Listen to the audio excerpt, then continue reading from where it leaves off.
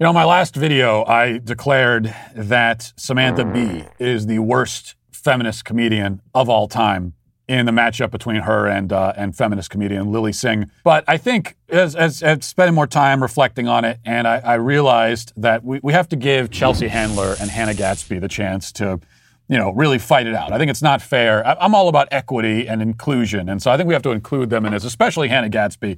She needs to be in it. So today we're going to go watch a couple clips from Chelsea Handler and Hannah Gadsby to see if they have what it takes to unseat Samantha Bee from her throne as the worst feminist comedian. So first, let's go back again, if we must, and watch Chelsea Handler.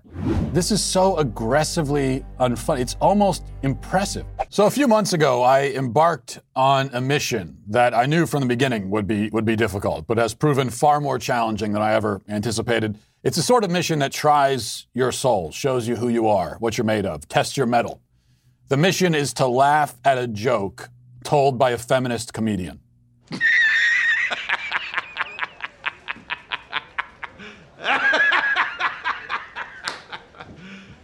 You serious? Now, to be clear here, just so we can get all the technicalities clear, the goal is not to laugh at a feminist comedian, because we can all do that. That's very easy to do. You can easily laugh at them. The goal is to laugh with them, to laugh at their material, to laugh when it seems like they want you to laugh, and in the way they want you to laugh. So far, I've tried to laugh at jokes from Samantha Bee and Hannah Gadsby. If you watched those videos, you know that I tried my hardest. I did. I dedicated myself to the task and just came up empty. I found myself not only not laughing, but in fact nearly weeping as I stared into the bleak abyss where laughter and joy and humor dies. It was a deeply chilling and unsettling experience. But now we're going to try it again. I'm going to give this one more try, this time with Chelsea Handler. Now, Chelsea Handler is an interesting case because she reminds me a little bit of like your eccentric, childless aunt who always smells vaguely of cat litter and Chardonnay. I'm a little burnt out, so sometimes, don't shoot me, I have a glass of wine with Buster here. And she has a boyfriend with a ponytail who she invites to Thanksgiving, and he tells you about his weird hobby like collecting gerbils or something. This analogy is maybe getting a little bit too specific, I don't know. The point is, Chelsea Handler is weird and sort of sad, but not often funny. At least that's how she comes across. And, I say this admittedly as someone who watched Chelsea Handler one time for 4 minutes 15 years ago when she was on the, the E! Entertainment channel. And I had her on TV because I was looking under the couch for the remote so I could change it. And in that time, that's like the only time I've ever really been exposed to her comedy. So I made a lot of judgments based on that experience. Maybe they were unfair judgments. And so now we're going to give this a try. Let's try to laugh. Let's go, and we'll start here with, I think this is one of her more recent routines, and let's see if we can get a chuckle out of this. And then he wanted to know about my family history. I was like, that's not what this is about. Nothing to see there. I was like, my brother died when I was a little girl. My mom died like 8 or 10 years ago. My dad's a huge pain in the ass, so hopefully he'll wrap things up this year. And I said, and quite frankly, I'm ready to wrap it up too. I said, Dan, I'm not suicidal. You don't have to worry about it. But people say life is too short. I think it's too long. There's so many annoying people out here, and I just can't deal with it. I said, I'm losing my patience. Okay, so this isn't comedy so much as it's a suicide note. There's literally no joke here. She's just talking about how much she hates her family and her own life and wants to die. And the cackling audience is laughing. Yeah, life is horrible. I'm in despair.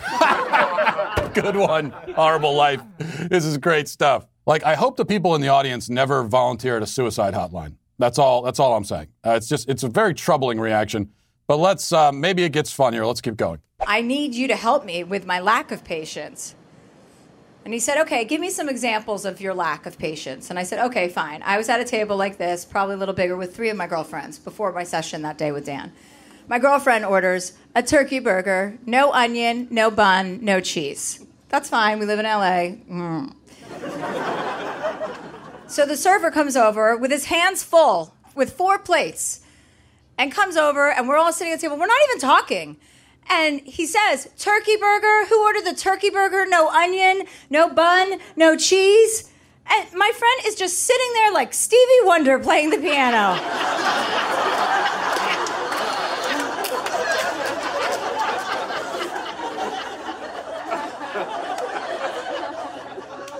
And he says it again louder. Turkey burger, no onion, no bun, no cheese. And this is her. I go, hey, you f***ing c***. Wake up! Is that your turkey burger? You can't order that and then forget that you ordered that. And I thought my jokes were bad. All right, so again, I'm not sure where the joke is supposed to be located here, and I'll let that play for a little while because I was sort of waiting for the joke. This isn't even try to laugh anymore. This is find the joke. It's like, where's Waldo? The challenge is just to figure out where the joke is. I mean, forget about actually laughing. I don't even know where I'm supposed to laugh. The audience, on the other hand, they just laugh at everything.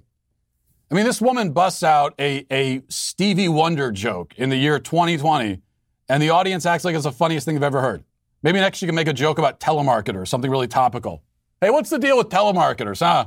You ever heard of these people, telemarketers? So annoying. The audience would love that. That would kill this audience.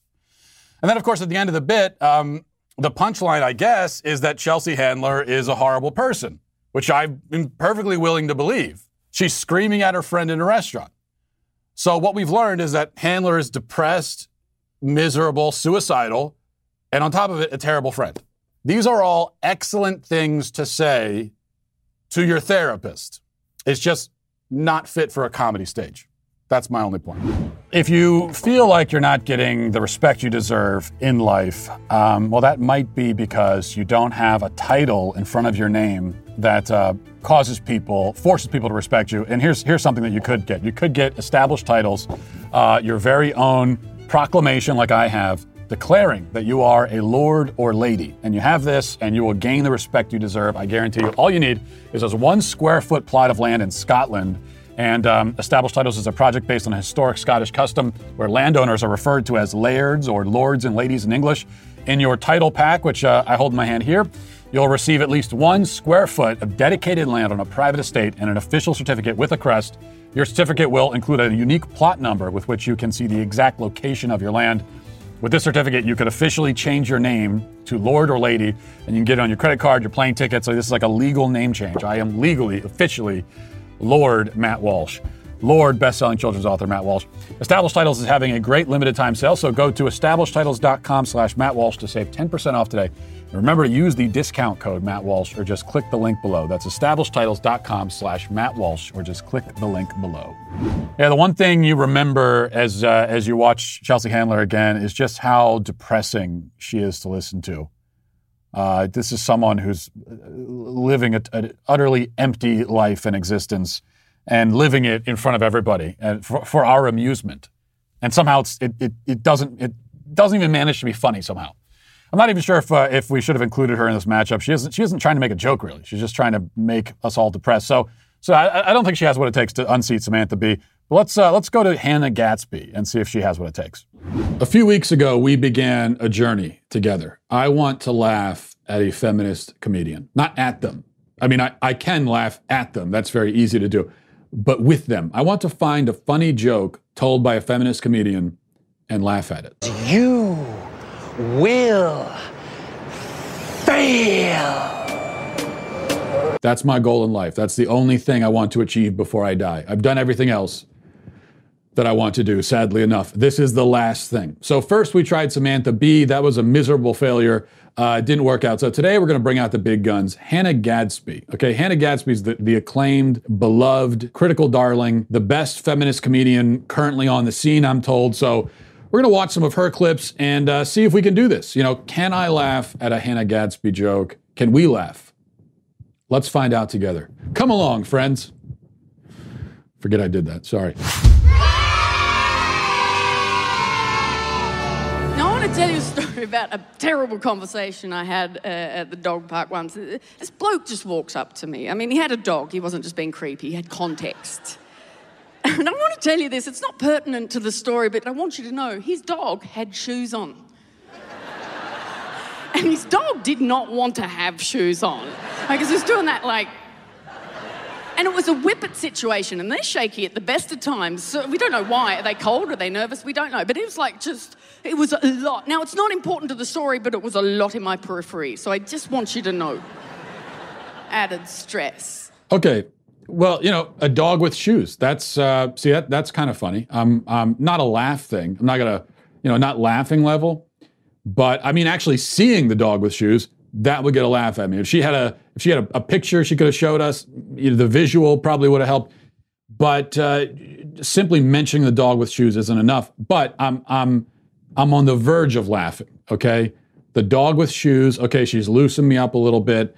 I'm ready to laugh. I want to laugh. I'm in a laughing mood now. I'm thinking about dogs with shoes, and now she just has to go in for the kill. So let's see what she's got. Now, this was my friend's icebreaker. We'd never met. This was his icebreaker. He said, "Did you know it takes less muscles to smile than frown?"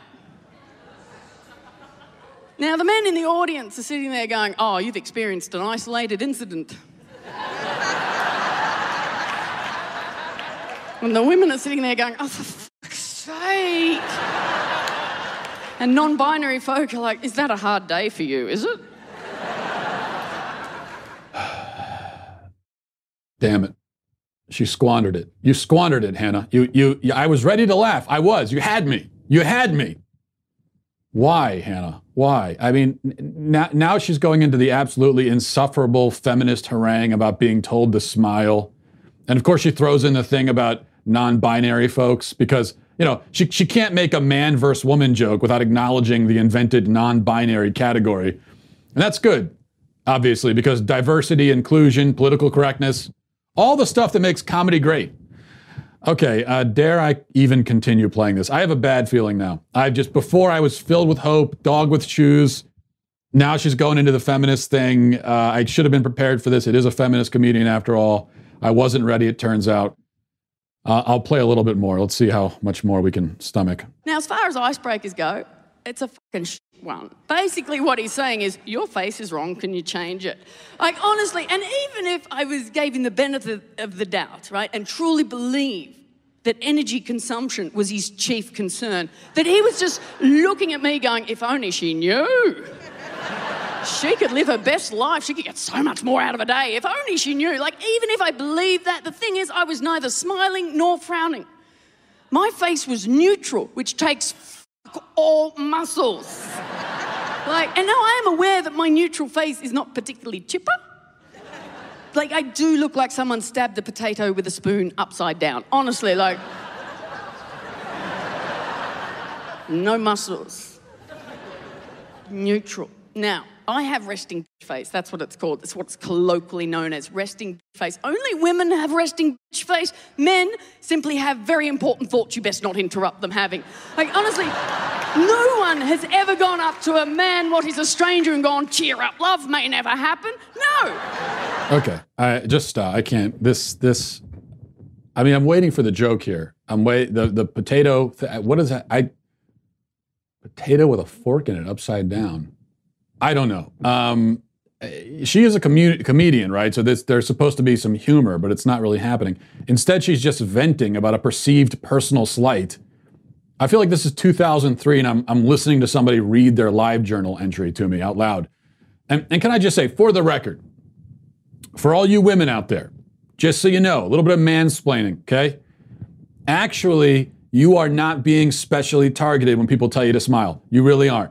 Men do get the same thing all the time. So Hannah says, no one would ever say this to a man. Yes, they would. Actually, they do. People say it to me all the time, if you can imagine. I don't like it. It's annoying. But then again, I don't like it when anyone says anything to me about anything ever. So I'm not the best judge. But the only reason why you ladies think that the smile thing is sexist and that you're being specially targeted is that you ladies are the only ones whining about it. Now I'm going to go off on my own harangue. There are many things that feminists complain about where they think that women are the only ones that deal with it. No, it's not that women are the only ones that deal with it. It's just that women are the only ones who complain about it all the time. Everybody else, we just keep it to ourselves. So, when someone says that to a man, we just shrug it off and go about our day. Meanwhile, someone says it to Hannah Gadsby and she does a Netflix special about it. My God, this is pettiness on steroids. And I say that as someone who has written multiple 1,000+ word articles complaining about people who don't put their shopping carts away in grocery store parking lots. There is no greater evidence of the disintegration of human society than shopping carts that people just leave all over a parking lot. So I know something about petty whining, and this outdoes even me. All right, let's try another one. I make them put a stand in because I won't hold things this shape anymore. I know who I am. I know my strengths. Because she's a lesbian. I don't know. Did you get it? Did you get the joke there? It's the... No, hold on. Listen, just stop. Did you get it? I don't think you got it. She's a lesbian. So she only mentions it 19 times per minute when she's on stage. So you might not have picked up on it. Lesbians. But yeah, she is a lesbian. That's the joke there. Yeah, that was that one is especially painful. I don't know why I keep torturing myself. I went through this once, and now we're going back again. This is how I like to spend. This is how I'm bringing in the new year. Not exactly on a good foot. So would I say that Hannah Gadsby deserves the crown for worst feminist comedian over Samantha Bee? Tough call, but I think at the end of the day, you got to give it to Hannah Gadsby. So congratulations, Hannah. You are literally, in this case, actually the worst.